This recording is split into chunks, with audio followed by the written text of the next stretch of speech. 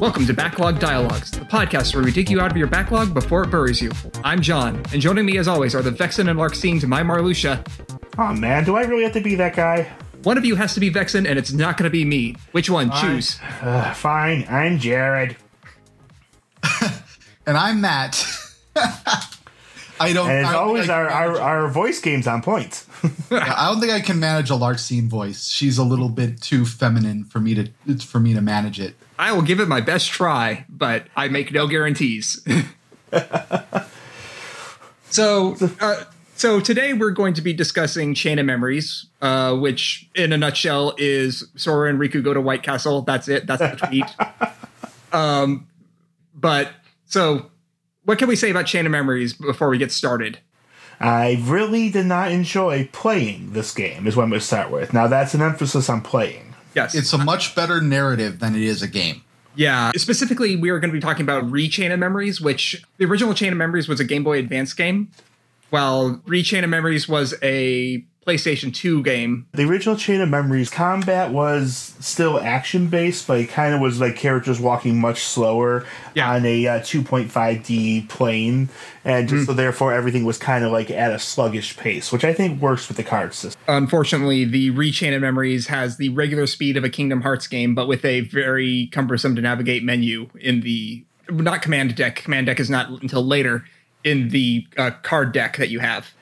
Any game where you're running around at full speed, but you have to select a card to even swing your sword is adding a lot of burden to the player. So yeah, before we talk about the story, which is both fun and quite wild, let's talk about that gameplay a bit more specifically. Chain of Memories has a card battle system because those were all the rage in the early 2000s when this game came out. You get a stack of cards that go from, is it 0 to 9 or 0 to A?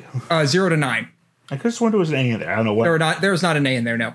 And the cards are basically everything. You get a whole bunch of kingdom keys, and you get other keyblade ones. Like, it never changes what weapon you're holding. Sora always holds the standard kingdom key, but it changes how much damage and a few other deeper mechanics I don't really understand. Like, each key card has a damage value, a recovery speed.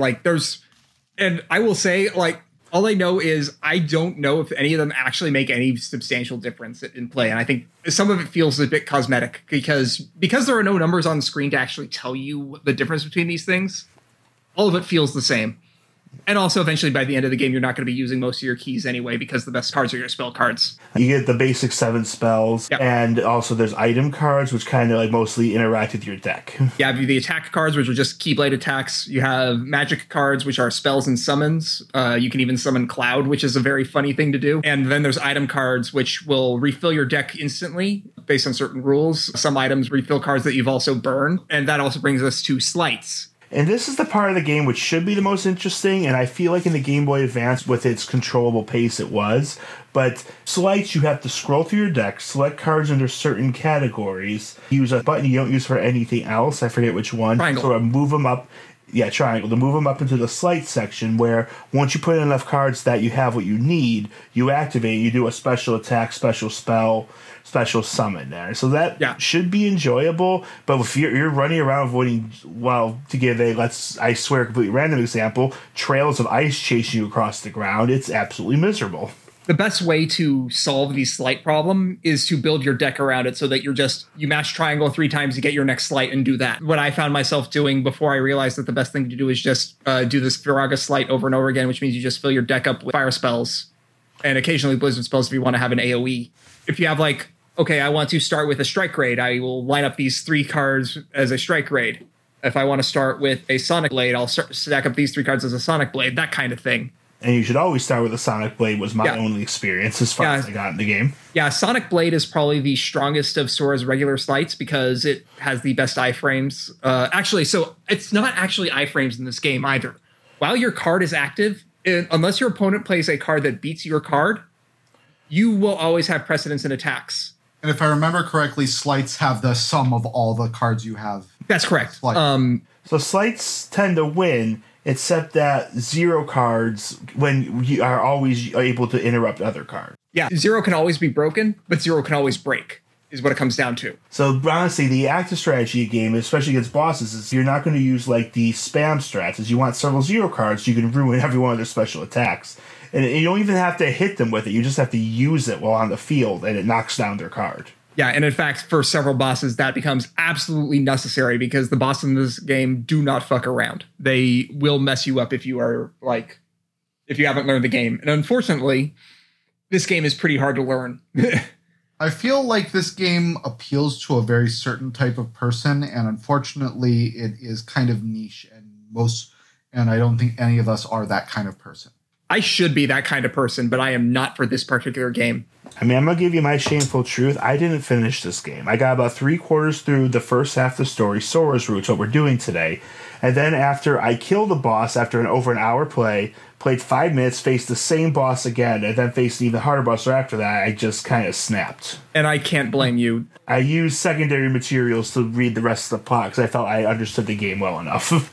There is one other experience in the entirety of Kingdom Hearts that I enjoy less than Chain of Memories, but that is over much faster than Chain of Memories. And we will get to that quite a bit down the road.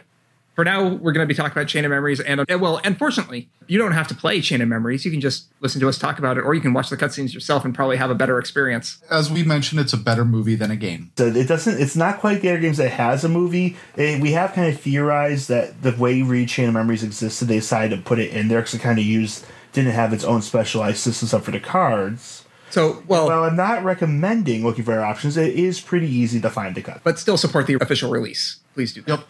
Like, if you buy the anthology, you're going to get Chain of Memories anyway, so do that.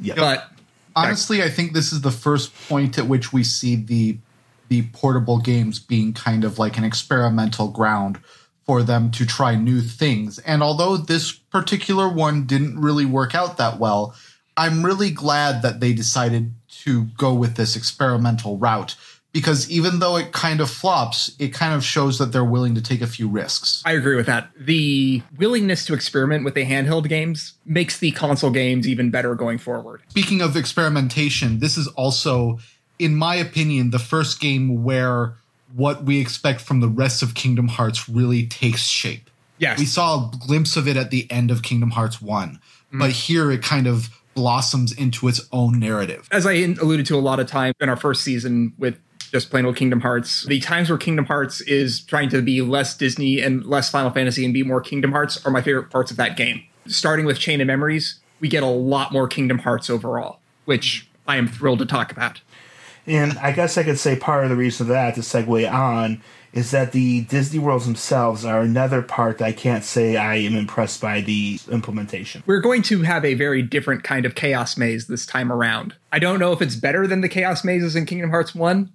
To be honest, I don't know if I call it a Chaos Maze, because the map always tells you where you're going. Yeah. The problem is the map is half meaningless. It is better than the Chaos Mazes in Kingdom Hearts 1 because you have a map. The big problem is the room cards. So the way you traverse through each world, and so every single world is a recreation of a Disney world from the first Kingdom Hearts game. The only one you don't get to go to is Tarzan because they don't have the rights for that anymore. Yes, Tarzan, who's he? We're never going to talk about him again, and don't you dare.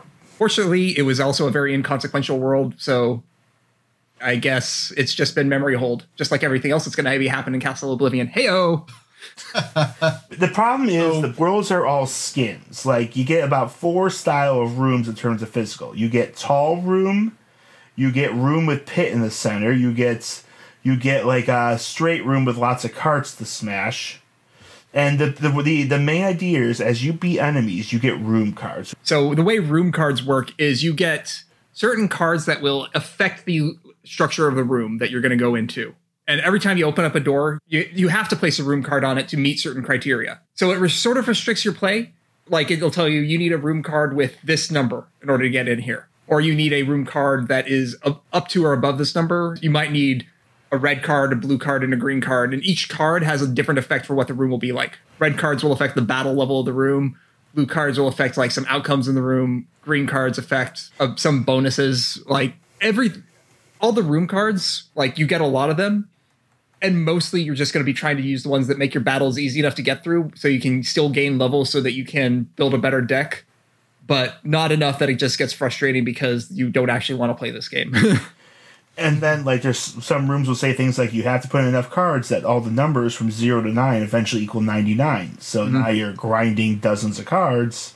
Yeah. And that's just, even if that's like a bonus room, that specific one I'm mentioning, that's just frustrating. And again, it doesn't really change the way the rooms work. It changes what the enemies are like. It changes if there's items in the room and a few other things like that. The actual cards that you use do impact the room that you go into. Like, some cards will say this room will be large. Some cards will say this room will have a lot of Heartless in it. And to get a lot of room cards, you basically just have to keep on doing a lot of fights. So the game sort of forces you to fight to continue. I kind of remember what I think my biggest problem with the mechanics of this game was. And I think it's just the fact that none of the cards ever really has that much synergy at all. Yeah. There's not really any cleverness in building your deck other than picking which sleight you want to use and filling your deck with cards for that. Yeah, there's very little like actual strategy, which is sort of like what the fun of a deck building game should be, is like you pick a strategy and you go for it. Instead, the deck building in this game is literally build a stack of sleights and just mash through those to try and get through battles as quickly as you can. And once you've figured that out, every single room in Castle Oblivion starts to feel the same, which is regrettable. Another problem is grinding doesn't give you a lot, because you don't really get cards for grinding except for room cards. Leveling up only affects 3 basic stats, so there's a bit less reward there, like HP, number of cards, and I forget the third one. The third one actually unlocks new sleights, and that one only happens at certain levels, so you can either only increase the size of your deck, your HP, or you occasionally will get a new move. You can throw XP down the XP hole until eventually it spits up something. That's kind of what that one feels like is the problem. Yeah. What I found myself doing is I put way more points in the deck, and occasionally I was like, okay, I'm starting to take a bit more damage here. Next time I'll give myself an HP buff and I'll be fine. My first time I played it on proud mode, and I swore never again. So I did it on normal mode this playthrough, and I was fine. And the other frustrating thing about the Disney worlds is that they don't matter plot-wise. They do not. Each Disney World is very much a weak retelling of that same story from Kingdom Hearts 1, though sometimes it does a fine replace of heart to memory.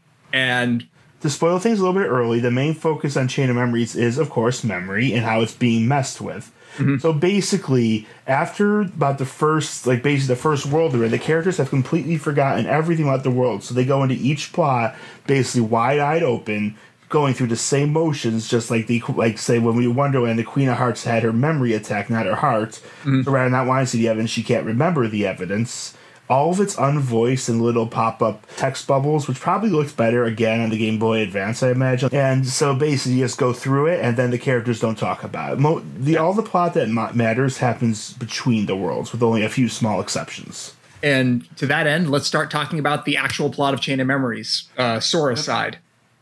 So even though the Disney worlds themselves are weak, there are passages between them, and that is where everything interesting starts to happen in this game, and it's where all the Kingdom Hearts stuff kind of gets set up. Yep. So to begin, we get a recap of Simple and Clean, basically playing a montage of scenes throughout the first game in more or less rough order. It's pretty clear at this point that Simple and Clean is supposed to be the theme song for the first phase of Kingdom Hearts. And so it ends with Sora, Donald, and Goofy again in their canon Disney clothes, chasing after Pluto. Mm-hmm. We then see them that evening, apparently having completely lost Pluto, and they're back in their Kingdom Hearts outfit. Oh boy, we've got a new game. We're back on, guys. So they haven't caught Pluto. We don't know what's in that letter, but they're just sleeping on the grass. And then they run into Tetsuya Nomura's new favorite coat design, which we briefly saw at the end of last game. Sora gets up, starts wandering off, finds a crossroad, and then someone starts talking to him. Along the road ahead lies something you need. However, in order to claim it, you must lose something that is dear to you. So Sora turns around, and we see just one of the favorite outfits. Now, this is our big chance to describe it, so how would you go into this? So like, as we said, we saw it a bit at the end of last game. It is a black raincoat completely covering the body from head to toe, hood up. It cinches in at the waist, like it's form-fitting, and then it's really form-fitting and tight, although it opens up at the bottom and you see black boots. I think it's kind of like a cross between like a leather trench coat and a hoodie almost. Yeah, that's probably the best way to describe it. And it's got this really pronounced zipper, some tassels that have silver chains at the end. Like, it's extremely well designed for what is mostly just a plain black coat. And it has a chain running between the two breasts. Yeah. I do love the look of the little tassels. Like you can just grab it and pull it and just pull their hood into a tight thing. Yeah. So it's got a tall collar that, like you said, the little tassel attached to. Mm-hmm. It's got a silver zipper that appears to zip. I don't know how. Like, apparently it's all the way up top. Yep. Because at the very top it's zipped, and for all of them, once you see the zipper halfway down, the bottom half is split open. The opposite direction most coats go. This cloak, it started in Kingdom Hearts 1 as we don't have an idea for a character yet, but now it's become the premier bit of fashion for anyone who's being a little bit sinister. Yep. Or a lot. Yep. I think it's a good idea in general to just like have this one symbol that you're going to keep coming back to in the course of your story, just to be like, here's a character you don't know yet. That just have it be clearly that. And we're going to go, as we go, we're going to learn a lot of rules about these cloaks, and we'll address that as we reach them. Yeah. So this guy, he gave us a nice sinister speech, which sounds like, I am a villain, and I am telling you a villain's thing. And Sora and them just like, let's just go where he was. Yeah, that sounds like a thing to do. Maybe we'll find something, I guess. And the guy vanishes, and they just find this castle. They follow the path. They eventually reach this weird-looking space that looks like it's out of space and time. A spooky path leading up to a castle that looks like it is smashed together by a bunch of different buildings. It's brown on the outside. Doesn't it also have like parapets and towers going every which way? Yeah. Like it upwards. It is. It looks like a piece of chaos architecture is the best way to put it. Or a castle started growing out of another castle. The castle seeds all over in the walls. Yeah. It is a really weird design. And it's a place that we're going to keep coming back to over the course of the series because it turns out this place is really important. Right now, we don't know that. Donald Goofy said, should we walk into this place? I said, well, maybe King Mickey's in there. Mm-hmm. I'm sure he loves weird Eldritch castles. Mm-hmm. But they look at it and say, you know what? You're right. We're looking at this and we know everything we're seeking is inside. Mildly suspicious. Riku had his turn at making bad life decisions, so now Sora gets to do that. Well, I will know ahead of time. I did note in the first game, Sora had I'm going to give everyone who is weird and evil looking a chance to talk to me. And so that's his bad decision. Well, it's noble. There is a certain limit, and he really pushes against it this time. Unfortunately, we're dealing with Disney morality here, so it's very hard to find... there is some absolutes in this world, unfortunately. Also, it's Hunchback of Notre Dame. Nah. I was laughing a little bit here because Goofy agrees that it's a really good idea to go into the castle. And as much as I like Goofy in Kingdom Hearts... It's like, I was kind of thinking the same thing you guys were. That's not weird. Well, I guess great minds think alike. Oh, gosh. And then the one of the bigger plot twists happens. Jiminy Cricket pops out and has a line. What the fuck are you doing, Jiminy? Get back in your journal. I mean, apparently the journal is in Sora's shirt. Yeah. The weirdest thing about the story is that Jiminy Cricket does shit. And I actually that is actually the one thing that is in common between the Kingdom Hearts stories that I don't like as much is that Jiminy Cricket does shit. He never appears in the main games, though his journal is an ongoing mechanic, maybe one or two lines. But he apparently, though this part of this is secondhand from you guys, you're saying that he always seems to find something bigger to do in the non-numbered games. Specifically, he finds something to do in another non-numbered game. Like here... So Jiminy is way more involved with the plot in this game because he's the one that is constantly reminding Sora, oh shit, you're losing your memories as you go through this. Hey, wait, sorry, spoilers. But so anyways, so they go inside, all of them saying, I sure we should go inside, but they all seem a little weird out by it. Goofy's like, it's polite to shut the door. He turns around, the hood guy's there again. Yep. And the very first thing the hood guy does is he walks up and has a little peek into Sora's memories. Just like that. Now, here's the thing. He doesn't do a thing except shut the door and walk towards them, and Donald tries to electrocute him. Mm-hmm. Apparently, the castle is shutting down Donald's magic ability, I guess. Everything in the castle has to be done with cards. Everything. I should think it's obvious. The moment you set foot in this castle, you forgot every spell and ability you ever knew.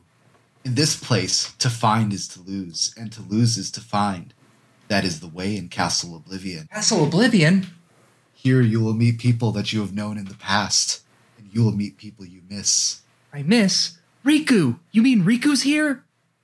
If what you want is to find him. And then just he holds out his hand and a blast of flower petals just hits Sora, and Sora jumps, the guy turns translucent and flies through Sora. And then he appears at the doorway again after Sora fails him again and throws a card to him. What'd you do? I merely sampled your memories. And from them, I made this. To reunite with those you hold dear. What's this? A card? It is a promise for the reunion you seek. Hold the card to open the door, and beyond it, a new world. Proceed, Sora, to lose and claim anew, or to claim anew only to lose. And then he vanishes, and I have to say, a guy in a black cloak talking about reunion in a Square Enix game around circa 2000, well, got some specific thoughts. Yeah. This, it feels like Nomura might be going back to his happy fun times with Final Fantasy VII here. Though the game that fucks around with... I guess Final Fantasy VII fucked around with memories too, but Final Fantasy VIII is the one that really fucked around with memories. I kind of feel like you can see a little bit of that influence, though, because this character, we find out, is a very, very pretty boy. Everyone in this currently unnamed organization is fucking hot.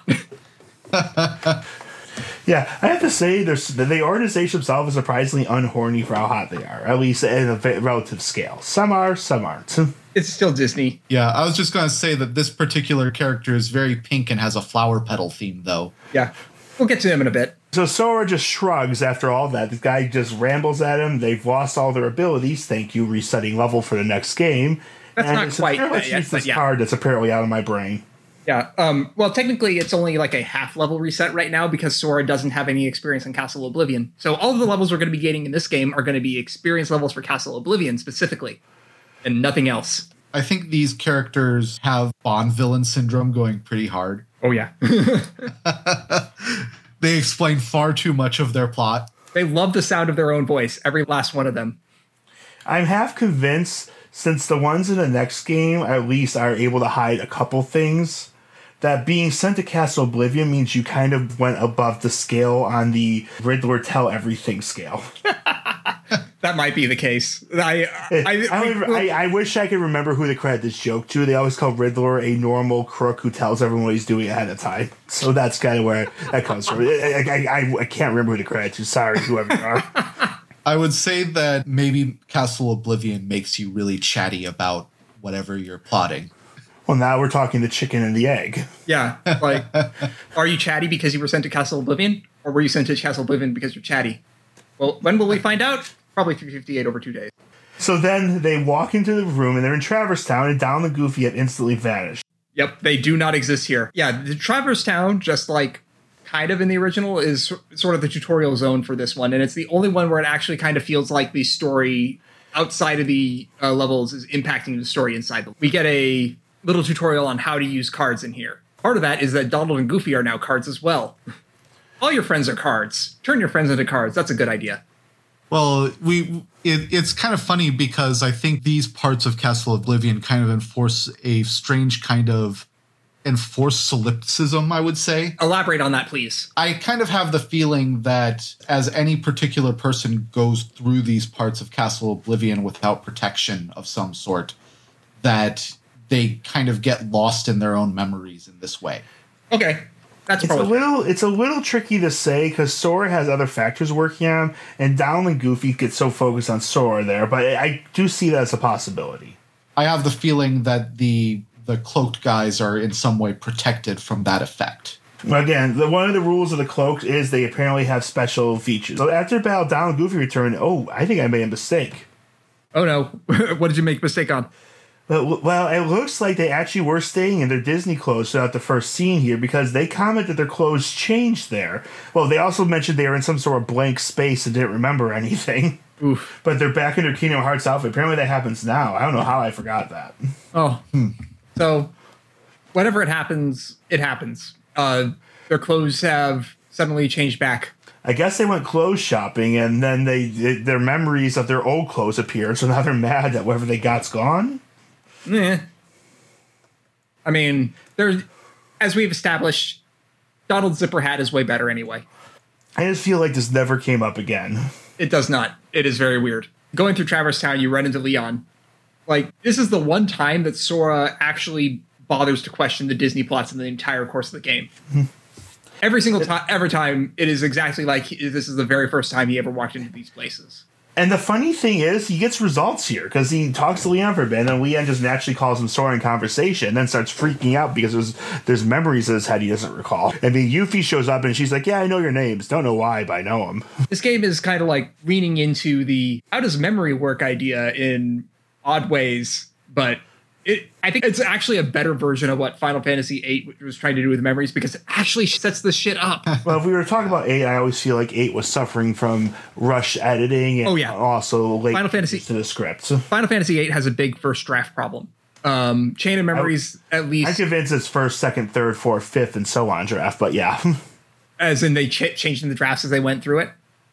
Yeah, because it's kind of like, to go old story there, well, the example I always remember is that Moby Dick has extraneous plot elements in it. Like they talk about a character getting kicked the first time by another character who never appears again. Okay. So it really feels like it's known Herman Melville was writing that story for years. So you guys kind of get chunks that are left in the story there. And Moby Dick feel was like serial, 8 wasn't it?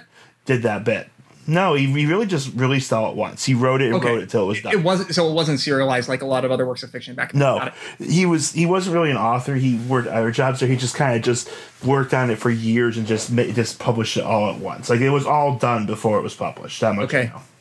I still don't. I am half fascinated by the idea of Herman Melville going on a wiki crawl, but he didn't have Wikipedia back then, so I don't know how he got all of his bad facts about whales. I think he worked like for shipping companies and boat companies, so he just kind of heard what everyone started talking about. And he just kept writing down all the bad thoughts about whales. And now we're told that it's a classic of American literature. It's 1/10 classic, 9/10 extraneous bullshit, if you ask me. Yeah, that's about right. So we're way off topic here, but the point is, this is FF8 kind of has some more problems with detritus than its plot. Chain of Memories doesn't for its writing; it just has its own little buck wild style. Yeah, and so they're messing with everyone's memories. And Sora questioned Traverse Town, and then after that, his brain's too mushy to bother. Yep, like the process of Sora's brain turning into mush over the course of this game is kind of unclear. But it's pretty clear that the first blow knocks most of it out of him to begin with. And then the rest is just a slow process of replacing one memory with another. Yeah. So the FF characters kind of remember Sora, but don't. And they kind of lead you through the maze town and show you how to use all those mechanics out there. And then after you fight, I want to say the guard. Yeah, it's a guard armor. It's a guard armor. They all remember you again. And then so they all wish you goodbye. And then one of the most horrifying existential moments I've ever seen happens. What's that? I'm not going to try to do his Arif's voice. So Arif comes back after Rouse leaves, and she asks you a question. Your memories created this town, right? And Sora says, that's what that guy gave me cards said. And Arif says, if that's true, this town's just a figment of your mind, and so are we. I'm not really me. I don't remember the things I should. And so I just sense things I shouldn't. So I said, that she goes on about that, and she points out, so I'm just another illusion, the truth out of my reach. Don't let illusions distract you from what's important. And then Donald and Goofy distract Sora. He turns back around, and Aerith is gone. It's a dream begging you not to wake up. We kind of have this weird situation, and this repeats in a couple other works of fiction lately that I've really enjoyed, where you have basically a simulacrum of somebody that was created from memory kind of becoming self-aware, like being clever. You remember them being clever enough to figure out that they're just a memory. Mm-hmm. We're not reviewing Final Fantasy 14, Matt. Yeah, exactly. and then you have them basically become self-aware of the fact that they're just a dream or a figment or a simulacrum. And this one, they talk about it. Sorry, I didn't interrupt you, Matt, but this one's so weirdly creepy because Aerith speaks to you by herself. Donald and Goofy never saw her. They say she left with the others, and she's really pensive. It's like something is screaming at Sora from inside his mind, maybe. That sticks out. It's not, I don't think it's voiced, I recall, but it's just so weird. It's just weird. Yeah. Yeah. So we leave, and now we're between the worlds. The plot can happen again. Mr. Hood with flowers returns. And then a friend comes. There's one rule that we realize here with cloaks. It's that if the hood comes down, the hood stays down. That's the first rule of Cloak Club, is that once a cloak is down and the character's identity is revealed to the world, that cloak will be down for the rest of the story, no matter where we are in it. I just also want to say, like, this rule about the cloaks ties into my idea of narrative time flow a lot as well. because flashbacks get funny, right? Yeah, flashbacks get funny.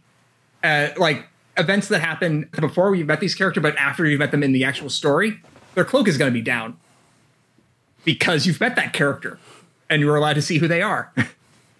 The cloaks are, in some ways, I think, because of that, I think they're partially metaphysical, but that's just a weird theory. Well, so basically what happens is a red spiky guy shows up. He's tall and lanky and has some eye markings. Otherwise, he looked very protagonist, but he's not quite. And so he pops, like, they were ready to fight the first guy who was saying, like, what will you give me to let you go further? And they got nervous. And this guy he pops up behind him. My show now, Keyblade Master. Who am I? Oh, my name's Axel. Got it memorized? Sure. Good, you're a quick learner. So, Sora, now that we're getting to know each other better, don't you go off and die on me now.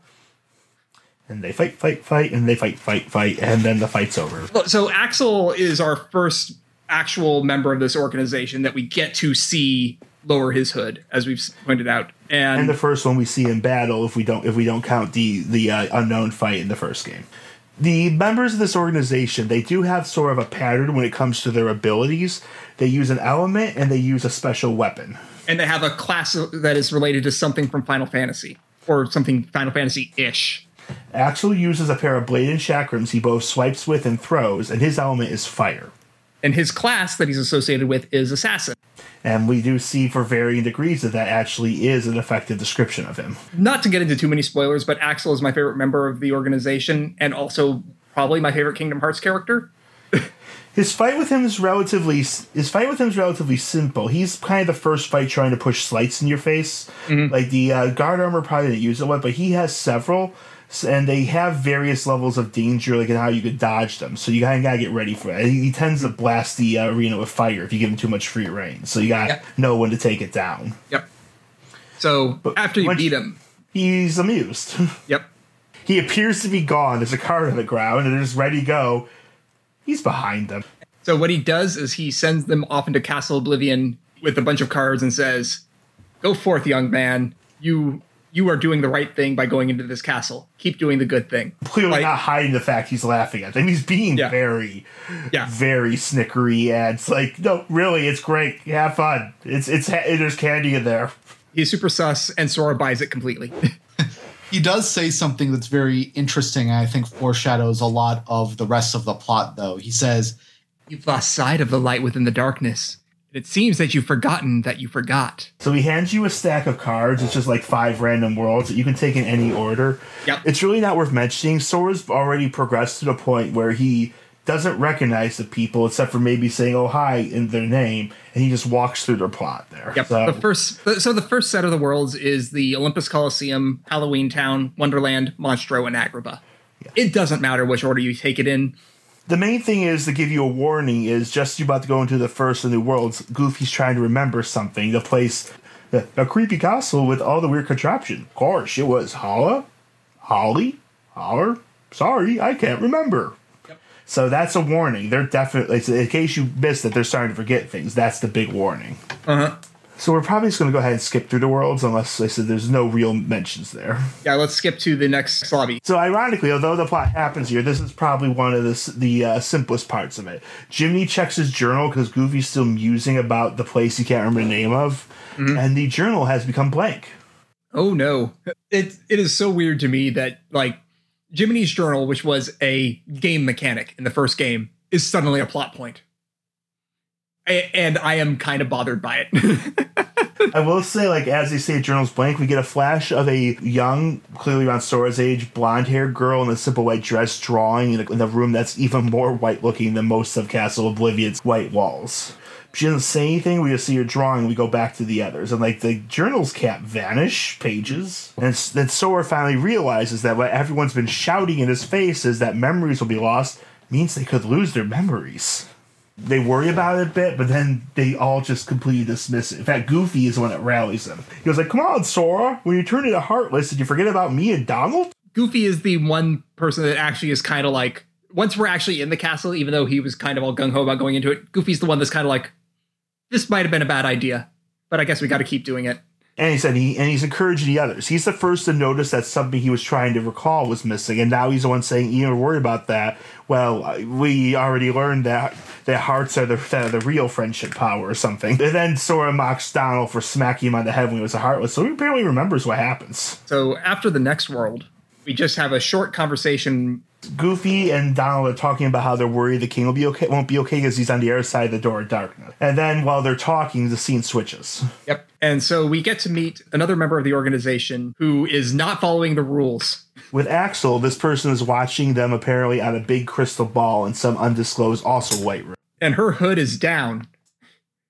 We got a woman here, well, not nearly as tall as Axel, still pretty tall and very thin. Mm-hmm. She has blonde hair with two, I would call them hair antennae shooting out. Like the rest of it's pulled back. Yeah. She's got like these two prongs sticking out. Yeah, she's got the double stupid hair, as the Japanese call the cloaks. And they're swept back like they're bull horns almost. Her physical design is wild. She's got bright green eyes and what I would call resting smirk face. Yeah, she is probably the most sardonic and realizes what they are member of the group, as we'll learn a bit more when she actually introduces herself.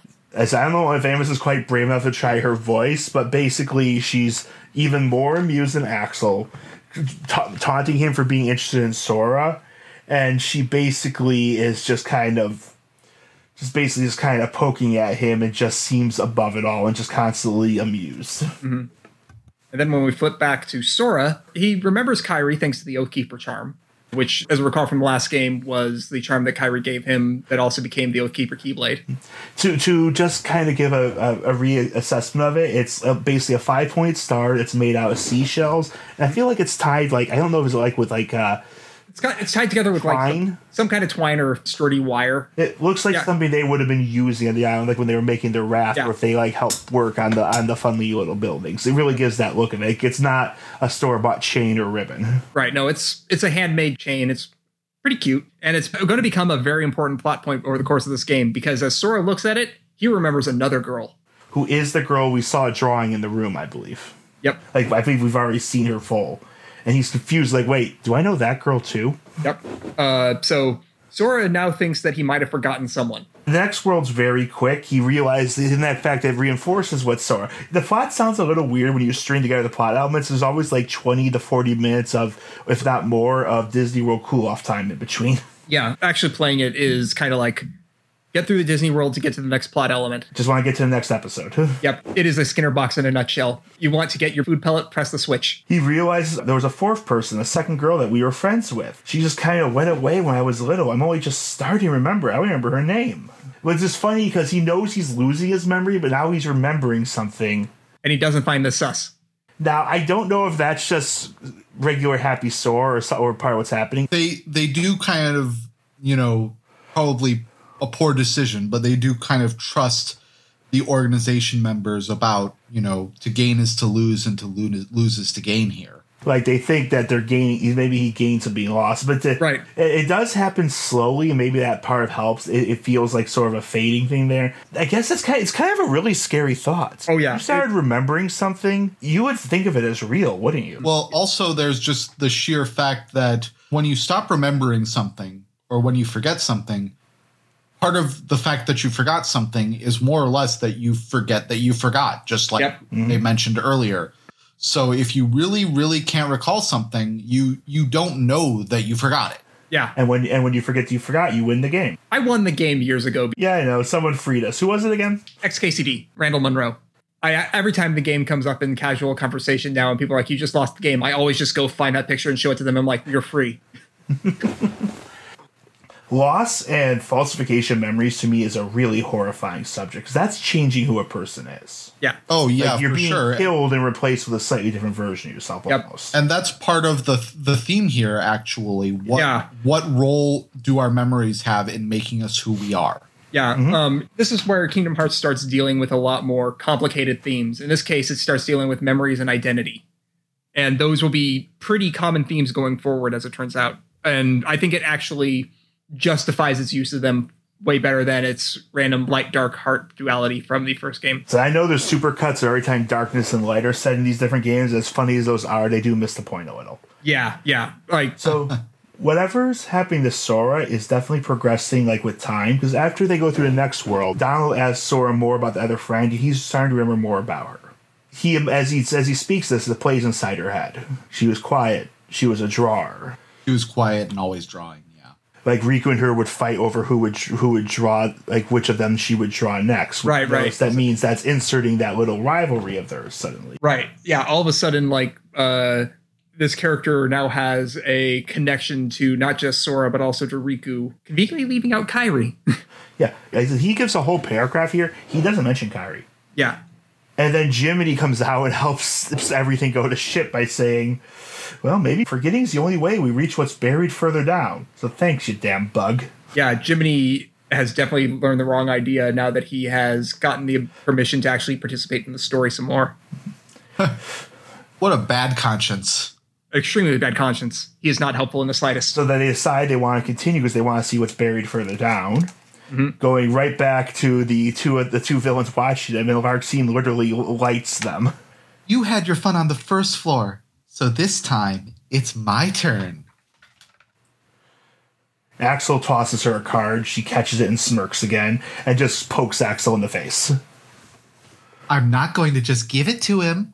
Don't break him. Well, do I detect a soft spot? I'm not going to break the toy. I'm not dumb. Don't forget, Sora is the key. We need him if we're gonna take over the organization. I know that you're in on it too, but just keep it under your hood at least until the time is right. Then Larxene vanishes and Axel smirks. You would have been wise to have done the same, Larxene. See, Axel thinks that she should have followed the first rule of Cloak Club. Yep. And then like the other three, they comment how like there's a quick moment where Sora notes the one thing he can't remember is his friend's name, and then they just continue on. Yep. So then we have, I believe at this point, this is the last world of the first stack of cards that we were given. So the player should sense we're about to hit a threshold. Yep. This is the first major like change of things. We've got our little pieces of plot. Now it's time for a big plot dump. And of course, it involves Larxene coming to dump on Sora. Yeah.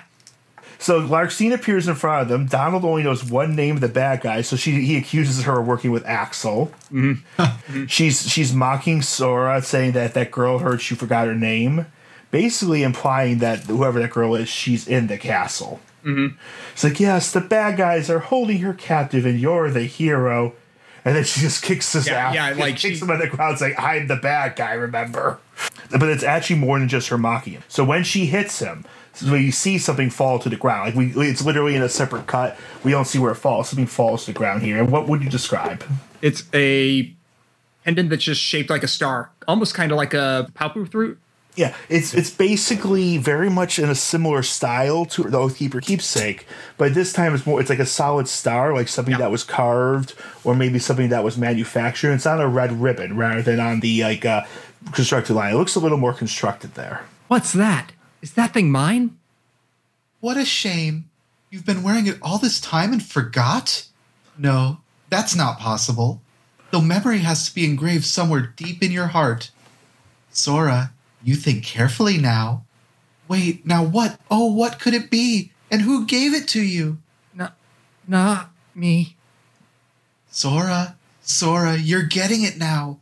Release the memory from within your heart. Namine. Well, it's about time. That's right. Namine. She's the one that gave you that tacky little good luck charm. Not that you even bothered to remember. No surprise, seeing as you couldn't even remember her name. Talk about heartless. I can't believe you. It would serve you right if I decided to smash this piece of junk. Let it go. Namine gave me this. It's very important to me. So, yeah, basically, you notice the second that this name, Sora gets his name out, it shifts him again. Now he is completely in on this girl that he is remembering again. And if you're cynical, you probably are very suspicious of the way the pendant seemed to appear out of thin air, and Larxene coaxes him into going forward, of course. It's clear that the plot is playing with all its cards revealed, but that's kind of like the point. It's not trying to be a mystery box type story. It's not trying to keep you guessing what's going on. It's trying to make you understand, oh shit, Sora's actually going through some dark shit and he doesn't understand it. Yeah, we're seeing Sora change. Mm-hmm. And no one is aware of it. Like, Donald and Goofy are just messed up enough they can't tell. Right. So you fight Larxene, and she's pretty nasty. She's fast as hell, and she uses kunai throwing knives and lightning. Yep, she's a thunder-themed ninja, is the best way to put it. Mm-hmm. And I'm going to say, I think she has the best attitude of any of the organization members. A lot of the organization members, like I said, they're tragic villains, confused villains, and denial villain. Some of them are just kind of pointless. But Larxene knows that being a villain is fun. And she is going to lean into that. Yeah, she has a lot of fun with it. I mean, she's a sadist. She grinds and mocks people. You really can't get under her skin because she pushes back first. I do feel like for this part of the series, the organization feels a lot like they feel like internet trolls for the most part. Like they found a few people that they're going to try and bother for a while. Yeah, and Larxene is the epitome of that. She never responds seriously to anyone's plans, with one exception, so she'll openly mock anyone there. She basically goes off and does her own thing, like she's beating on Sora when it was really not nearly as necessary, though you could argue she thought it was more convincing. It's just, she is just living her joy. So we get our new set of world cards after we beat her, which is going to be Atlantica, 100 Acre Wood, Hollow Bastion, and Neverland. I don't have anything to say about these other than thank goodness we don't have to swim in Atlantica this time. I will say Sora continues to freak out after Larxene blaster. He's just swinging his Keyblade wildly, screaming about Namine. He literally says, why does someone like that be the one to bring back the memory? So yeah, Larxene is kind of just a shitty troll, but she's fun. It's really fun because she really clearly gets under Sora's skin. But it is also part of what's happening to Sora. He's freaked out now, but she managed to piss him off. Mostly because she was just mean to him. Even Ansem was just kind of being a smug asshole. Right. She's being personal and unpleasant, calling him a heartless hero who didn't care about his friend. She's trying to make his hero identity turn against him. One of the lines we kind of passed over was, "Oh, it's important to you? 10 seconds ago, you didn't even know what it was." Yeah, which is interesting, but also smashing into that button. She has found a fun thing to do, and she's not going to stop doing it. She's a bully. Yeah. Mm-hmm. And right after that, Axel mocks her for not being able to throw the fight, but actually losing. And then we have a new shitty Axel show up. Yep. Whew, throwing that battle really wore me out. Really? Looked to me like you just plain lost. How dare you? You don't appreciate the nuances of an ungainly effort. Huh? To describe the guy who shows up, he's got sort of grayish blonde hair, a very angular, horsey face, and just a scowl. Yeah. Vexen! How could you be humbled by someone of such limited significance? You shame the organization. How can we help you, Vexen? It's not very often we see you topside. I came to lend you a hand. You obviously believe this Sora has much potential, but I remain unconvinced he is truly worth such coddling. I think an experiment would show if he's really of any value to us. Well, here we go again. It's just an excuse so you can carry out your little experiments, that's all. I'm a scientist. Experiments are what I do, yes. Whatever. You can just do what you want. But I think testing Sora is just a cover for testing your valet. Valet, he's the product of pure research. What he actually is a toy. You should just learn to be quiet. That one maybe was a little indulgent, but Vexen, I hate Vexen, and I need to show immediately why. But I hate him for more than one reason. He's probably the most smarmy of the org members we meet this time. If we want to talk internet trolls, Vexen is the worst type of do the research I already have. Yeah, he's a logic bro. Yep, he's very much the kind of toxic logic bro. He's jumping into your mentions, shouting, "Debate me." Yeah, well, Axel's just running in to be a combo breaker on any sort of long post thread because it's funny. Yes. And Larxene is there to see if she can get you to start yelling at her. Yeah. Larxene is the purest troll. Vexen is a logic bro. Axel is just the guy who posts first. Yeah. I think Vexen is kind of the only person who can really kind of shut Larxene up in this game, mostly just because he outranks her, I think. Well, here's the funny thing. This comes up much later. He is obsessed with rank, and he actually makes Axel and Larxene reject him as their elder, but they blatantly do not respect him, and it actually gets under his skin. We'll see later. Very few people in the organization respect Vexen. Well, numbers don't matter. So the Axel hands a Destiny Island card to Vexen, And he has someone with him with the mentioned valet. Mm-hmm. And Sora, still freaking out, runs to the next world while Donald and Goofy are worried about him. Yep. After that world, who shows up in this castle but... Let's hear it from Sora. You're Riku? What are you doing here? Not happy to see me? Let me know if I'm getting in your way. You know, of everything that's more important. Huh? I didn't mean that. Spared excuses. I bet you had all but forgotten about me. Are you crazy? Come on, I came all this way looking for you. But you're not anymore, right? Now it's only Namine that you're looking for. You don't care about me, just like you never cared at all about her feelings. Namine's? I knew it. Never even gave it a thought, did you? Just because you want to see Namine, sorry doesn't go both ways. Tell you the truth, Namine doesn't even want to look at your face. Why not? You should ask your memories. Why Namine disappeared from the islands. Remember that and you'd know. Did I do something? Is it my fault? Riku. Go home, Sora. I'll care for Namine. Anyone who goes near her goes through me. So yeah, Riku's back. He's on his shit yet again. Yeah, he's being even more Riku than before. But he's also in the Namine mood. Yeah, like, something is up with Riku here because he also is talking about Namine, but he's also going the other direction from us in the castle, which is weird. He comes down, but then he runs away back up it, saying that Sora never cared about Namine. That's enough out of that, I think. Yeah. Then Jiminy says, I think Anne's patrolling again because Jiminy is giving us all the worst effing advice. Yeah, like, Jiminy really failed conscience school in this particular version of himself. You know, the original book, the cricket gets crushed by Pinocchio? Holy shit. Deliberately. What? Wow. The original book's a pretty messed up thing that I think involves donkey shows at one point. Wow. Yeah. Okay. I assume there's like a glue factory involved. The book is very old. It's actually a few centuries old, so you're kind of nothing there. Crazy. Yeah, if you look it up, it's that the cricket is crushed by Pinocchio as not needing his conscience pretty early. Wow. But yeah, Jiminy in this kind of mentions the idea that, everybody loses their memory in here a little bit by bit. So Riku's probably just forgotten that the both of you were such close friends. So yeah, he's trying to give good advice, but to be fair, a lot of this is he doesn't know what's going on, but he seems to always go the wrong direction on it. Mm-hmm. You rush through the next floor. If you're counting, we're now through 8 floors. Mm-hmm. And after he gets through it, he catches up with Riku again. Mm-hmm. Riku tells you to get lost. Yep. And Sora say no. And then here's the thing. We see that Sora mentions that Kairi's still waiting for both of them. Mm-hmm. And so he goes like, I told you to take care of Kairi. That's your job. And then he mentions that everyone on the island is losers, which I think is really hard on Selfie. Yeah. Just Selfie. Or Selfie. Mm-hmm. He doesn't do and then he asks Sora if he even remembers them, and Sora's like, sure Uh-oh.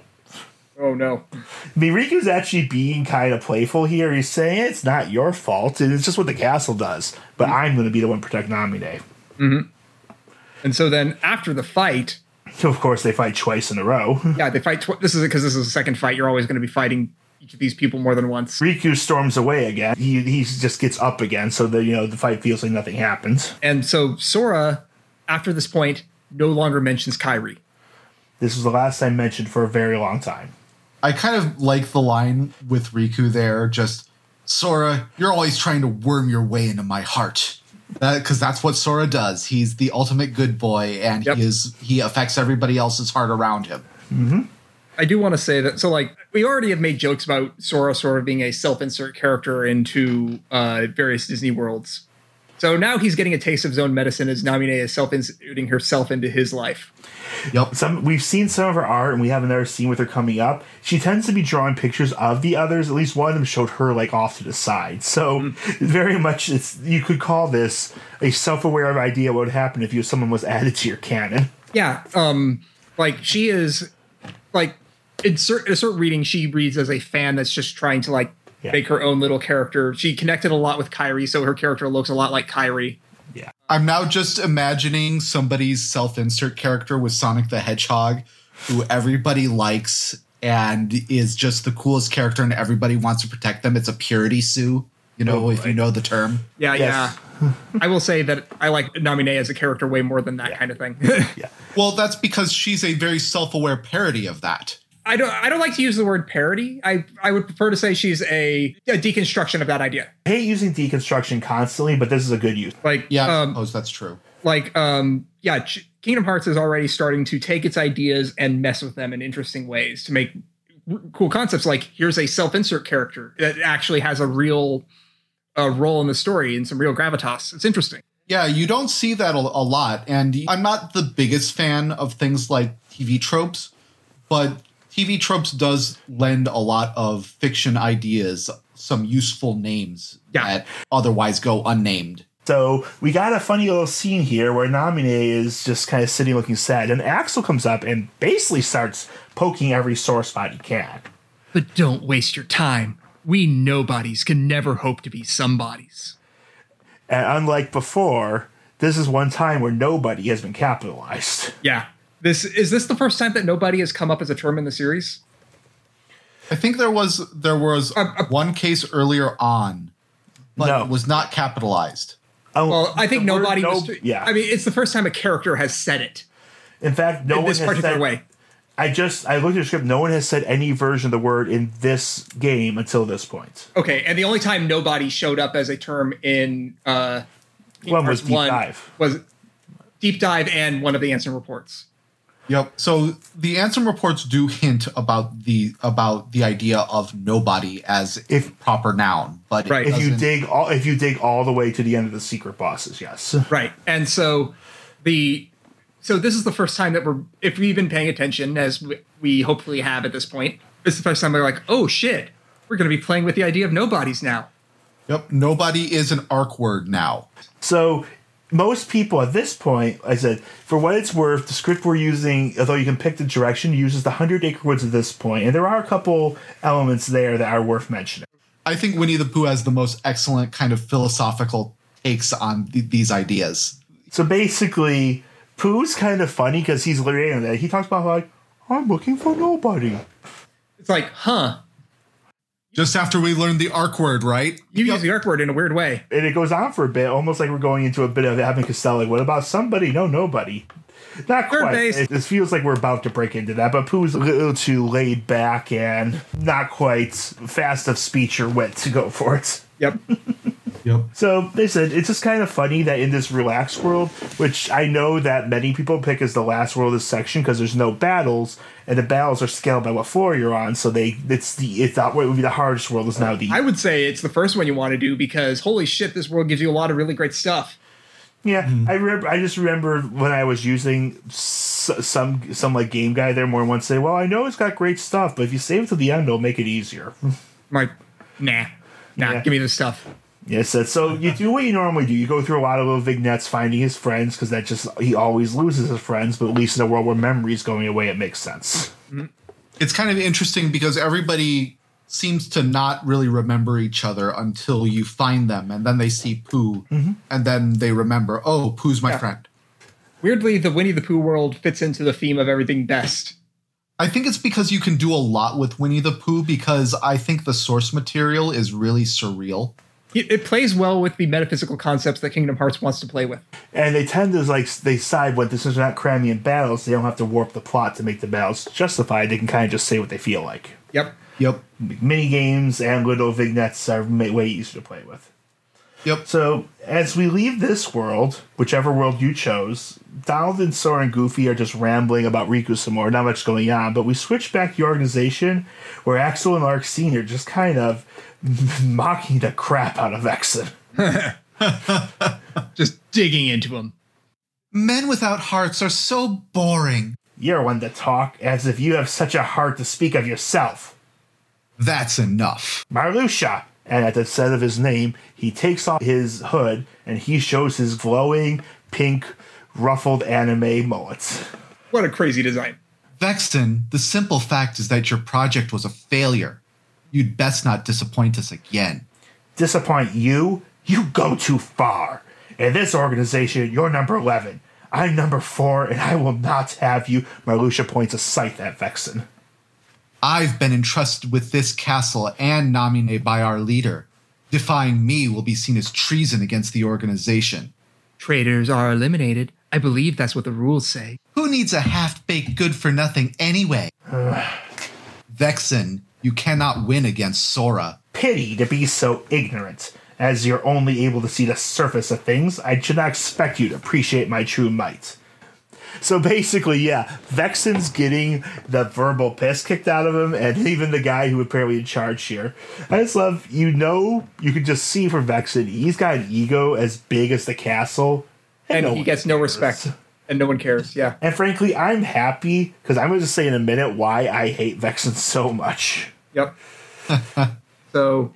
And then, also, basically, Vexen storms off, and Axel comments, he's actually going to try to kill Sora. Marlo was just like, yeah, I guess that sucked, but I guess it wouldn't be any good then. Also, I think at this point, they make it clear that the Riku we've been seeing in the castle is actually a clone.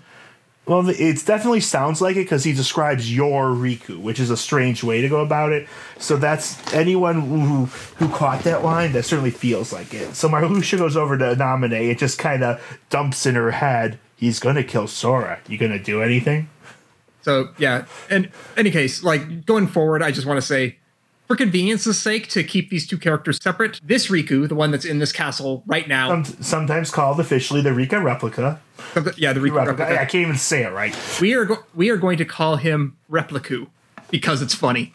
I know that many of the fans do too, so we're not the most original, but we enjoy it. I like it too. Yep. Now, once again, we've reached the last floor of the set. It's time for a really annoying fight. Yeah, they exit and Vexen's there. He's like, I'm Vexen, I've come for you. It's like, Sora's like, what? Fuck it, let's fight. Yep. But Sora thinks he's controlling Riku because of ambiguous syntax, and Vexen doesn't care. Yep. Now, Vexen carries a great big-ass blue shield and uses ice. What is his class supposed to be? Is it just like... What? I don't think he has one. Yeah, he doesn't have a class. No one gave him a class because he sucks. He doesn't really fight with the shield in their shield bashes. He mostly just shoots out different ice attacks from it. I figure he's kind of a black mage-ish character. Actually, if I had to give him a class based on Final Fantasy, it's probably Chemist. Especially because he has a lot of more science-y type things. He's a scientist. He's a logic bro. It comes out later, but most of the organization have specialized mooks and monsters based on them that are also based on the class. Vexen has nothing. Yeah. The only... member from Castle Oblivion that we get to see their nobodies in the next game is going to be Axel. Spoilers. The funny thing is his big shield, which is so compensating. It's got big spikes over the top. The bomb is just one long spike. It's shaped like the emblem of the nobodies as well. It's also called the Frozen Pride. So this fight is terrible.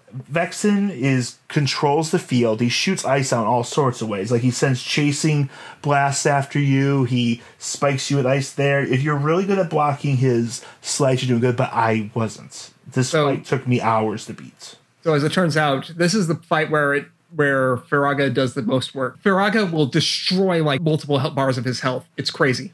I wish I had known that. I went with another strategy suggested, which was make my entire deck Sonic Blade and use it over and over and over again. But I was screwing up how to use Sonic Blade. So yeah. You have to get the QTEs correct to do that. Basically, I was button mashing. I didn't realize you hit it early to stop the QTE. Yeah, it's an annoying fight. Firaga makes it a lot easier because he's ice elemental and so he's weak to fire. I just want to say my mood here was terrible. It took me so many tries, even with the strategy. I was doing much better with the strategy, but I couldn't quite get there for so long. Mm-hmm.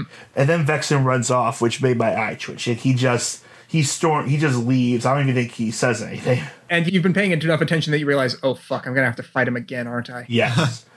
Actually, no. He says that he dug deep in your memory. He gives you a special locked memory card. Yep. From the other side of your heart is what he says. And so that card takes us to a place we haven't been before. Before we do that, we have a little scene where Axel and Marluxia decide, okay, he tried to kill Sora.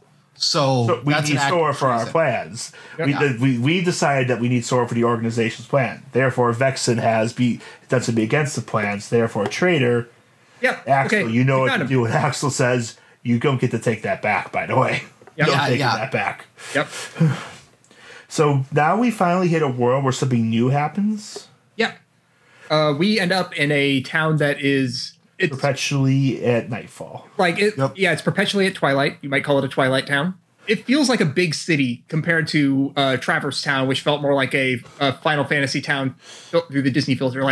Like not an industrial city, like a seaside town you'd see in certain European countries. Yeah, this looks more like a Final Fantasy city through the Disney filter, the other way around. Way more. It's even more so in Traverse Town because it's got more varied elements there. It's got a lot. It's just got a lot of different fields to it, though you don't get to see it as cleanly here. And Jiminy starts out by just saying, "This is terrible. Our memories are practically gone," which leads Sora to hold up his star pendant from Namine and give a little story about how he was going to start just going furly-curry on smashing meteors out of the sky with a baseball bat. Yep. To protect Namine, and she's thanked him for that because it cheered him up. He remembers a promise that he gave to Namine as well, along with all these things. And he seems to not know this place, but he feels like it's familiar now. There's a lot of stuff where it's clear that his memory is Swiss cheese now. Yeah, his brain is completely Swiss cheese. And he's hating himself over letting Namine down, so he's in quite a state. Now, most of the worlds have like 3 segments with 3 special cards. I think this one just has 1. Yeah, basically you find the place you need to go and then you get the end card. You end up at a barred gate in front of a mansion. Yep. It seems similar to them, but you don't get much time to think about it. Sora notes it seems familiar in a way that doesn't involve the way his memories drift back with Namine. And then, of course, fucking Vexen shows up. Yep. He's ready for another fight, and you gotta fight him again. Yep. Why? He has a title line to give us. The memory's wiles can be cruel. In its silence, we forget. In its obsession, it binds our hearts. Cut the riddles! I told you, this place was created solely from another side of your memory. It is on the other side of your heart that the memory of this place exists. It is your heart that remembers. You're wrong. I don't know this place. If you remain bound by the chain of memories and refuse to believe what is truly found inside your heart, then throw it away. You are not a Keyblade Master, just a slave to twisted memories. Yes, exactly like my Riku. Your existence is worth nothing. Like your Riku? Worth nothing? That's enough. You're the one who changed Riku. Every word you've said is a lie. I'd never throw away my heart. I'm gonna take you down and save Riku and Namine. That's what's in my heart. And then they fight again. And honestly, Vexen was even harder this time. So I was enraged. This was barely 10, 15 minutes after I finally beat him, and I'm facing him again. Yep. And eventually, during this fight, I figured out some of what I was doing wrong with the mechanics, and it helped, but that still gave me about 3 to 4 more tries, because it was just too narrow a required margin of error. So, and I'm going to apologize right here now, because I'm pretty sure I'm the one who gave you the Sonic Rage strategy. I'm sorry. Or not Sonic Rage, Sonic Blade. Right, because I was using it constantly, and even once I finally figured out how to make it always work, it was just like one straight hit, and I'm getting bounced around by ice till I'm dead. Yep. Faraga's way better. I tried Faraga on this fight, and I was just like, wow, he's dead in a second. So after that, Vexen has a warning for Sora. Essentially, that if he keeps on this path, he'll lose his heart and end up becoming Marluxia's pawn. And by that, he said the magic word, because even as Sora asks him, Axel's weapon flies past and smashes into Vexen. Oh, no. Wait. That's not oh, no. Vexen's dead. Yeah. Almost. Axel. Why? I came to stop you from talking too much by eliminating your existence. No, don't do it. We are just nobodies who have no one to be. Yet we still are. But now you can be nothing instead of just being a nobody. You're off the hook. No, please don't. I don't want to. Goodbye. And Vexen is engulfed in flames. Yep. And nothing of value was lost. Nope. Sora's horrified, and Axel just kind of shrugs. I don't know. It's just what we do. Yep. Yeah, so after that fight, we end up in another lobby between floors 11 and 12. And first we see the organization talking again. Axel back, and he seems a little sour. Mm-hmm. Obviously, Marluxia pushed Vexen to do what he did. And Larxene smirks that, and we were testing you too. Now we know that you will do for us. We can take over the organization. Yep. Oh, no, they're the actual traitors. So you have traitors murdering traitors to them. And Axel's like, oh, so that's what Sora's for. And like, I always feel like we see the Sora plan. It apparently involves step 1, make Sora forget everything except this one girl. Step 2, position yourself as villains holding this girl hostage, knowing that Sora is an insanely stubborn hero who has powered through every obstacle in his way up till now. And step 3? I guess control Sora?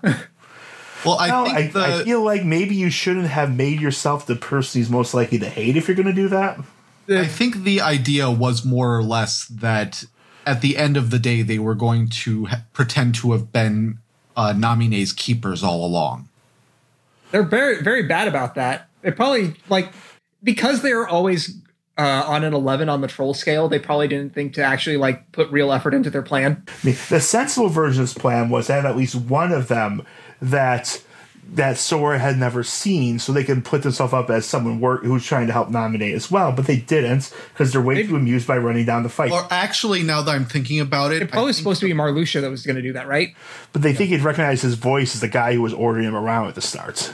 I think the plan might actually be to set up the organization themselves as the bad guys, and then they disappear, and then just set Sora on the other members of the organization. Okay. Since their plan is to take over the organization, that actually makes a lot of sense. Yeah. If they would just have Namine on her own, use them as a guided missile, I guess we'll see that they're overestimating how willing Namine is to work with them. But they are absolutely right that if Sora is set against the organization, he probably will get rid of all of them for them. So, yay. Yeah, I guess it makes sense there, but I just wonder about that. I think that they put themselves on a surprisingly risky path there. Yeah, because they essentially bring in the wolf to get rid of the cat infestation, right? And but they don't have any plan to get rid of the wolf. Now we're infested with gorillas. Yeah, Marluxia and Larxene kind of half mock, half encourage Namine about getting to see Sora. So then Riku is back for another run-in with Sora. And this time he has brought along a few red flags that really should be pinging in Sora's head, which are the fact that Riku has the same shooting star memory and the same star pendant that Sora does. So clearly one of these memories are fake. Yeah, and Riku's having a flip out. His head starts exploding, but then he suddenly says, nice try, that's fake. Yep. Sora fails to ask the right questions and instead gets angry at Donald and Goofy. Yeah, Riku leaves the good luck, so they have both. And like you said, Donald and Goofy try to get him to think, but then they even notice you're talking about nothing but Namine. Like you were talking about all sorts of stuff, but now this is the only thing on your brain. Isn't that weird? And Sora explodes. Yeah, Sora's fucking pissed now. It's like what? You want me to abandon her? Because he's doing some wonderful reasoning of slippery slope, and then he just storms off. That's actually an interesting thing because I kind of feel like at this point Sora only really has memories of Namine and pretty much nothing else. Mm-hmm. And I feel like a good chunk of what's happened at the castle. Like he doesn't seem to be forgetting what's happening in the earlier floors. He doesn't remember any of the Disney worlds now. Like he is. Yeah. Well, he also doesn't really seem to remember a lot of his previous life. The only real memories he has are of Riku and Namine. Yeah. Riku comes into them because I guess it was just too much of his identity, and also they were using Repliku, probably reinforcing the image of Riku repeatedly. But at this point, I kind of feel like it's an interesting thing where if you can only think about one thing, your personality becomes very warped. Yeah, with his single track mind, Sora is not so much a good boy anymore. Well, he's a good boy, but he's a good boy with a single focus rather than actually being a good boy for the whole world. And it becomes very easy to become toxic. He's a corrupted, nearly toxic good boy. Yep. So he storms off without Donald and Goofy, which means that their cards that you could always pick up on the field and use are not available for the next section. And the next section is Destiny Islands. We're back. We should probably look at the end here where Axel kind of comes up to Namine and says, basically, you're all that Sora has left. If you don't stop this, nobody will. Yeah. So Axel is working on Namine. Yeah. So at this point, it becomes kind of clear that Axel is not on anyone's side, but he's kind of a triple agent here. Yeah. Well, you could take it as he's pissed about what just happened, but we'll find out more. But he goes to Namine, you can fix this. Yeah. No one's around. Yeah. Isn't that interesting? Yeah. Axel has decided that all the stuff that's been happening in Castle Oblivion pisses him off, and so he is going to do its own thing. So Namine storms out on Axel's words, and he just starts laughing. Just make it count. Now this should be interesting. Try and make it enjoyable, Sora. It's the least you can do for me, you know. Hey, wait, I'm enjoying this. You guys are something else. He actually seems surprised that he's genuinely enjoying something. Do we have the idea that nobodies don't have emotions yet? Or is that given to us more in the next? They've been calling themselves nobody, and he did comments. He's more than once mocked Namine about their hearts. Yeah. So, okay. but this is a detail they really don't push into yet. But he does seem surprised he's enjoying it. Yeah. There has been at least some hints up till now that the nobodies do not feel. I don't think emotion is the right way. They don't feel like people do. They don't make emotional connections with other people. Is what it seems the basic idea is supposed to be. Yeah, but we don't really get that really spelled out until much later. It comes up later, but I'm going to say they basically, the way they're described, since they clearly show some semblance of emotion, despite what everyone says, they're very much described as sociopathic. Yeah, they can play acted emotion. They can play act emotion. They can enjoy things, but almost everything is of a selfish, self-centered, self-denying nature. Right. Now the story does shift and turn on this, and we'll learn new things. But that is how they are presented to us to begin. Right. Mm-hmm. To start, all we need to know right now is that nobodies aren't supposed to be feeling anything. Actually feeling things. Yeah. So I said, in the original, he's even more surprised, about how amused he is. Like, he laughs, and it's not just like, you get the impression at this point it also feels like everything Axel's doing's been his cover, so you almost wonder if that's the first genuine thing he felt about this as well. Mm-hmm. Mm-hmm. So that's another possibility, I think. So, okay, now we can talk about Destiny Islands. Yeah, Sora dives in there and immediately forgets that everyone inside these places are memory projections. Yeah. Not only that, though, he also doesn't even seem to remember who they are. Yeah, like the three FF characters show up and he's trying to name them, but then they call each other's names like, oh yeah, that's your name. I'm like, are you well? And so, and heck, even on the island, he meets another Riku, not the real Riku and not Repliku. He meets a memory Riku. And at this point, he thinks it's both the real Riku and Repliku because his brain has been so fucked up by this trip through Castle Oblivion. It takes about a minute of Riku just kind of NPC talking back. And it's like, oh, you're the Riku from my memories. Mm-hmm. And eventually going through Destiny Island, it's another short story like Twilight Town was. The interesting part here is Riku says, your job is to take care of her. Mm-hmm. But he doesn't say who her is. In fact, when he's about to, it disrupts the islands and Riku runs off. Mm-hmm. And then in the next section, after you fight for some more of the island, you're back at the island being destroyed, and once again, a dark side arises. Mm-hmm. Because those guys are constantly everywhere. Yep. And so after he destroys it, it feels like we've hit what was probably the climax of the plan. Mm-hmm. Sora meets a version of Namine that is clearly intended to be the memory of Namine that he's trying to protect.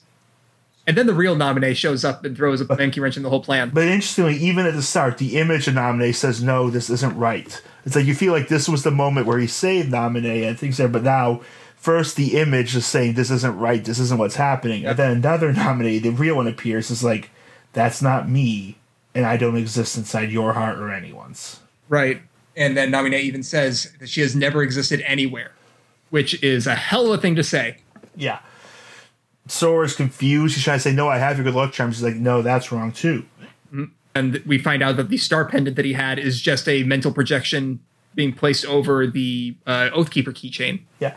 After Namine says, like, the piece of your memory always inside your heart's voice always reach it. And as Sora's saying, oh, you're the one important to me, the keychain changes back, and he briefly sees Kairi overlaid over Namine, but he doesn't know who she is. Mm-hmm. And then we hit at the outside of this room, and here's where a lot of shit happens at once. Yep. Repliku shows up for another fight. Yeah. Like he catches Namine, Sora catches Namine saying, no, like, it's not you, isn't it? Now he starts to explain it, and Riku says, well, your memories are a train wreck, so I'm going to beat the crap out of you. Yep. And the thing, this fight, even though you win, you lose. Because when you get out of the cutscene, Riku blasts you to ground. Yep. One of those things. And then Namine tells him to stop, and since Riku ignores her, she breaks his brain. And I mean that literally. Oh no, what does she do exactly? Just like she shouts stop, his head flashes, and he just, like someone hits an off switch, he just splats to the ground. Riku! What did you do? What did you do to him? And then Larxene poofs out of nowhere. Broke his heart. I'd say more like she smashed it, really. Smashed his heart? Then what's gonna happen to Riku? Oh, you're so much fun to watch. If it's Riku you worried about, then don't. Because Riku was never really here. What do you mean? Do you really think I'm just going to say it? That's too easy. Oh, what to do? Quit the games. All right, have it your way then. I know it'll kill you to hear this, but I think I can live with that. That thing lying there is just a puppet that Vexen made as an experiment. No more than a toy. It's laughable, really. It called you a fake, but it was a fabrication all along. Not Riku. A fake. Fake in every possible way. It was only finished recently. How could it remember anything? You get it? Its memories with Namine were just planted, not real. She picks up the replica and just throws it against the wall, literally like a doll. Yup. That means all this time, it's been picking fights with you over memories that were counterfeit, trumped up, and completely bogus. Isn't that the truth, Namine? Oh, so cute. But behind this little face, you do awful things. Namine. You're so stupid. Don't you get it now? That's what Namine's powers are about. She can enter, rearrange, and even create new memories of anything. Even things that never happened. The girl you've been trying to protect all this time is really a manipulative witch who shackles people's hearts. Then my memories are all... Oh, you do get it. Lies, lies, all lies. Just Namine's illusions, nothing more. Binding you in the chains of your own memory was central to our trap. It makes me tingle just to think how easily you were duped. So close to it. We were almost there. This was our only chance to turn the Keyblade Master into our puppet. But that jerk Axel, he used Namine to betray us. Very kindly, Larxene decided to explain the plot to us. Yes. Yep. That was the big arc line anyway. Those couple ones. Yeah, it's the second time. It's the second time someone's tried to make Chain of Memories happen as a thing. Yep. Yeah. 3 different characters take a shot at it throughout it. Yep. Stop trying to make What's worth, they all die shortly. So Larxene, she's pissed. She flat out says she's in a terrible mood because Axel made one conversation with Namine and Axel screwed up all their plans. So not bad. I also kind of like the whole thing Larxene has going on where she kind of deflects about how terrible she is by basically making sure that everybody knows that Namine is terrible and her power is scary and awful. With all that there, then Sora, even after everything Lark says he's made a promise, which she finds hilarious, of course. Mm-hmm. Mm-hmm. And for some reason, Sora's on his last legs here before the fight starts, but then Donald and Goofy show up to the rescue. Yeah, they save him, finally. I rather like that it kind of emphasizes that friendship is about forgiving your friends their mistakes and, once in a while being an asshole about things. Right. Because Donald and Goofy come for Sora even after he blew them off and was a dick to them. And Larxene doesn't get it. She just figures more people there is more pain. But now we fight her, and it's just a harder version of the fight before, and now we beat her. Yep. She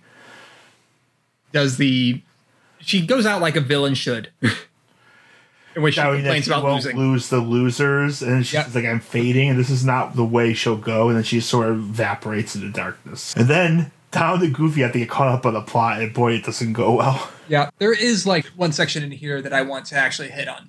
I'm really not happy about you messing with my memories, but, I can't really get mad at you for it either. These memories you gave me, in my head I know they're lies, but they still feel right. Like the promise I made. I said I would protect you and that I wouldn't make you cry. Not ever. Namine, if you cry now, I'll feel guilty, like I let you down. So don't cry, please. Until I get my memories back. Smile and try to be happy. It's easier on me that way. Which, of course, Donald dismisses, and Goofy's like, that's what he's always like around a girl. Mm-hmm. Well, by the way, a little bit wicked. We kind of missed the fact that Namine promises to get Sora, everyone back their true memories if they get to the 13th floor, but Marluxia is there and ready to stop that. Yeah. And there's definitely been dread of Marluxia, like Vexen wouldn't even think of facing him directly. Mm-hmm. Marluxia actually is unlike Vexen, who thinks he has ability, Marluxia actually is capable of getting stuff done. Marluxia is a really good schemer villain, but he also has the physical power to back things up. So Namine actually laughs at Sora's antics, which is what he was going for. So his rather silly speech might have been aiming for that. Yeah, Sora uses his ultimate good boy nature to basically just be like, yeah, even if I forget you, I'll remember you. And then he uses ultimate straight man to have Donald and Goofy mock him, and he whines at them. And that's why she laughs. Yep. I kind of like this idea, though, that Sora kind of realizes that the memories are wrong, but at the same time, they kind of make him who he is. So he doesn't really question that much. Even if the memories are fake, they're real to him, basically. There is still a part of Sora that knows, oh, this is still a person that I could be friends with. So I'm going to try and be friends with them. He doesn't say it directly, but I get the impression his view is, I feel like I understand you from your memories. Like, he never does it directly, but if I had to guess, that's something I'd say there. Yeah, he feels he understands who Namine is. Right. So now we're in the 13th floor. 13, always a big number in Kingdom Hearts. This time we're finally in a dungeon made up of the White Castle itself. Yep. This is the actual place that's labeled Castle Oblivion within Castle Oblivion.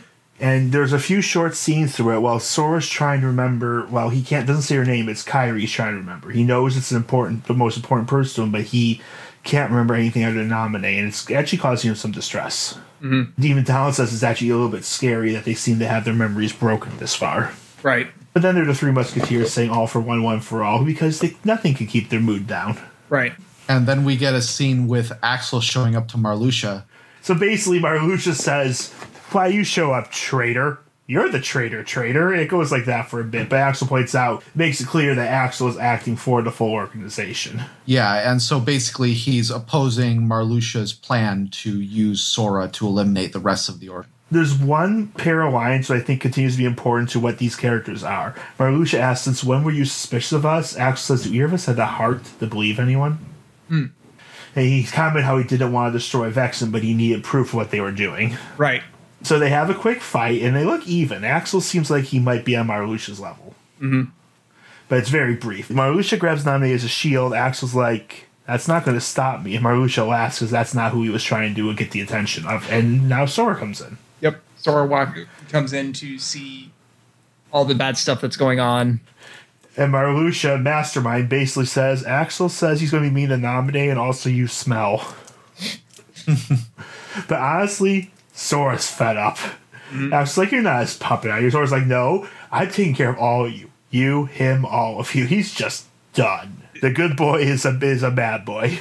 Axel, quote unquote, dies in this scene. But he still continues to be easygoing about it. It's like, I was worth saving you. Yep. I don't want to kill the suspense. And he fades a little different. Yep.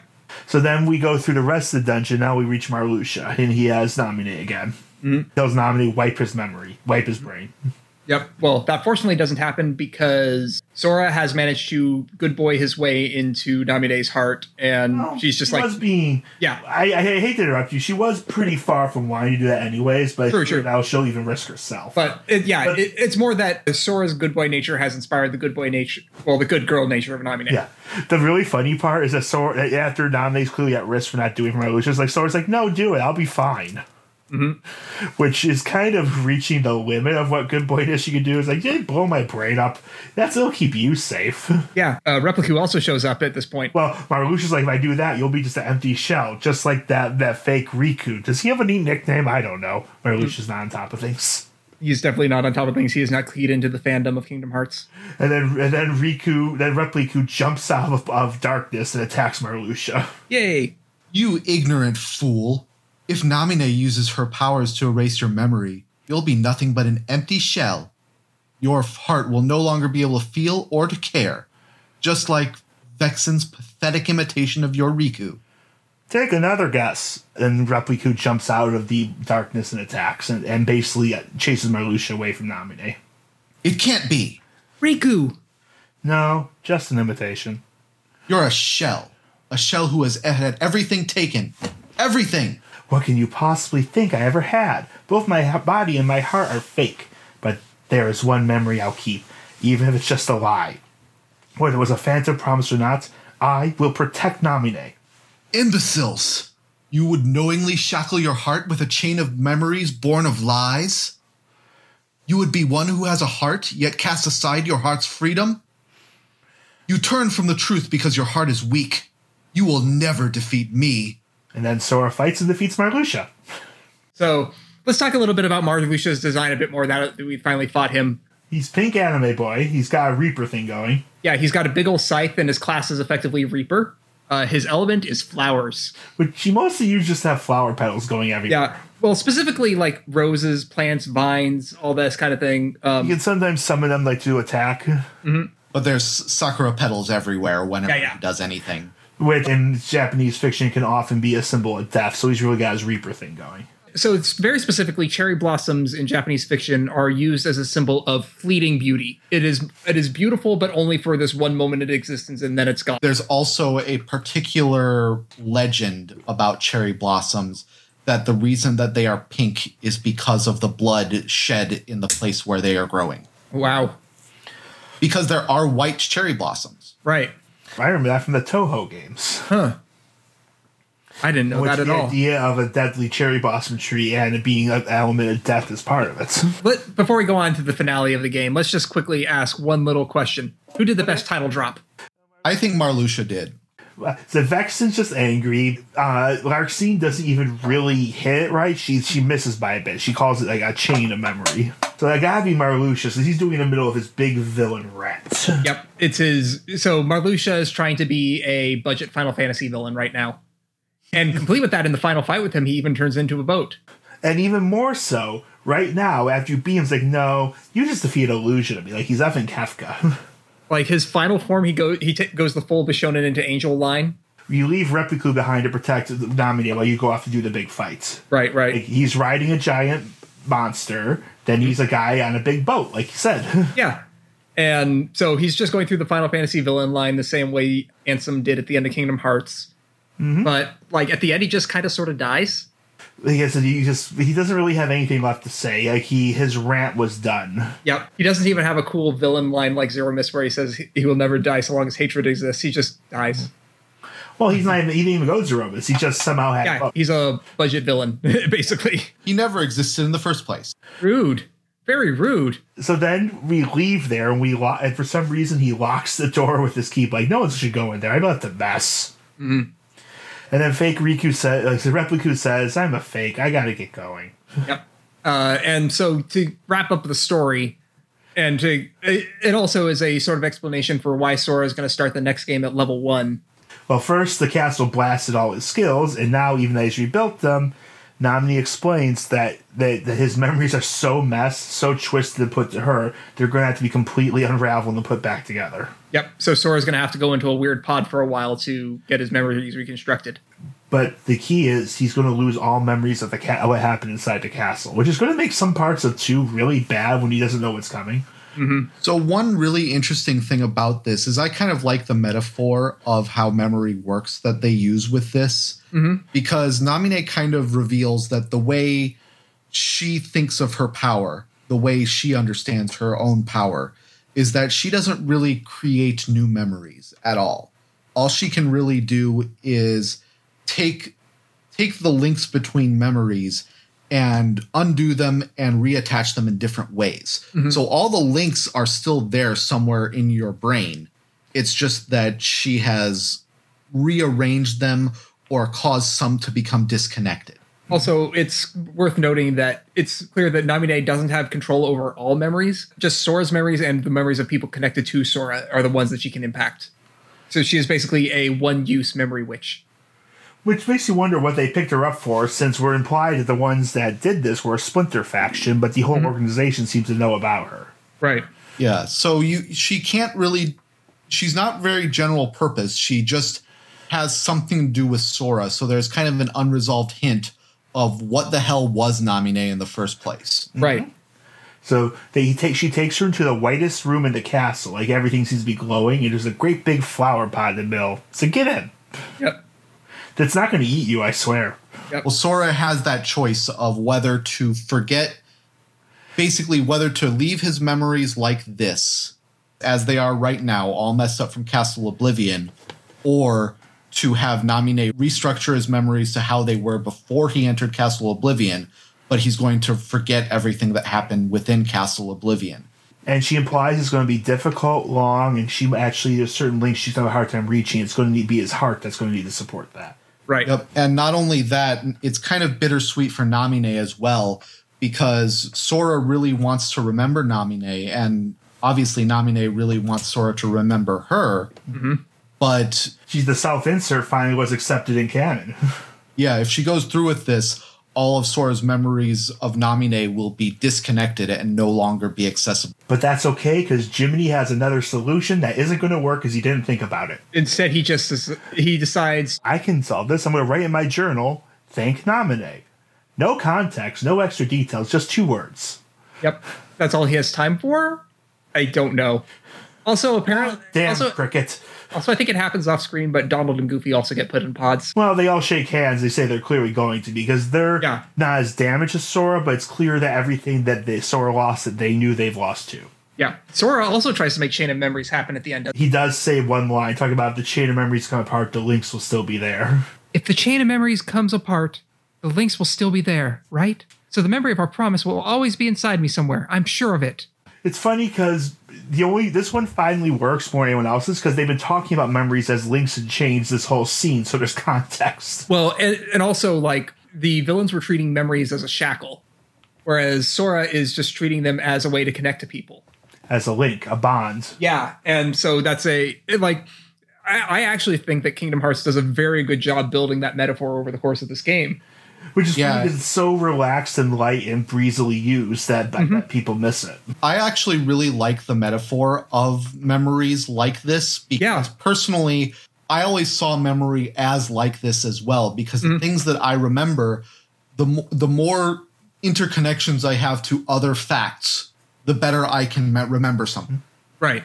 So, things that are just a free-floating fact like, dates or whatever, the Magna Carta was signed in, whatever year. I have no clue. It's just waiting for the connection to come again. And in many ways, the way the brain stores memories and connections between things is actually pretty close. Yeah, the metaphor works really well, and it serves as a nice capstone for the game to make us feel like, oh, apart from all the card game stuff, that was actually a pretty cool experience. So Sora gets closed in the pod. And he's in darkness. He's remembering everyone from Traverse Town. And then finally, he sees the person he's forgotten. And he remembers their name to call it out. Kairi. And as he and Namine speak in their minds of the how a promise, even forgotten, is not lost, it shifts into the ending with simple and clean playing once more, with various scenes of characters, including Kairi and Selphie wandering the beach, Axel showing up alive, hanging out with Repliku, and finally the last scene of Sandy Brown blonde boy we haven't seen before, hanging out with other kids in an area we really don't recognize. And they're eating ice cream. Yep. And so we end with a poem. Over the most impractical chairs possible, with several organization members sitting it. There is always sleep between part and meet. With our usual words on the usual street. So let us part like we always do. And in a world without you, I'll dream of you. When I come to, let us meet. With our usual words on the usual street. Oh shit, I'm actually kind of crying right now. I actually really like that. God.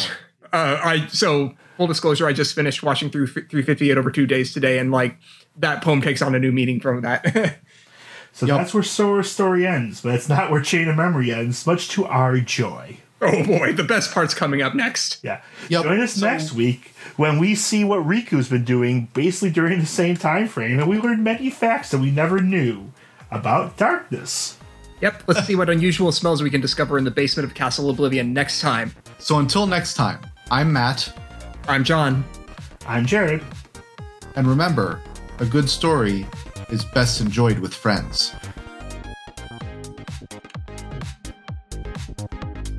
Thank you for listening to Backlog Dialogues.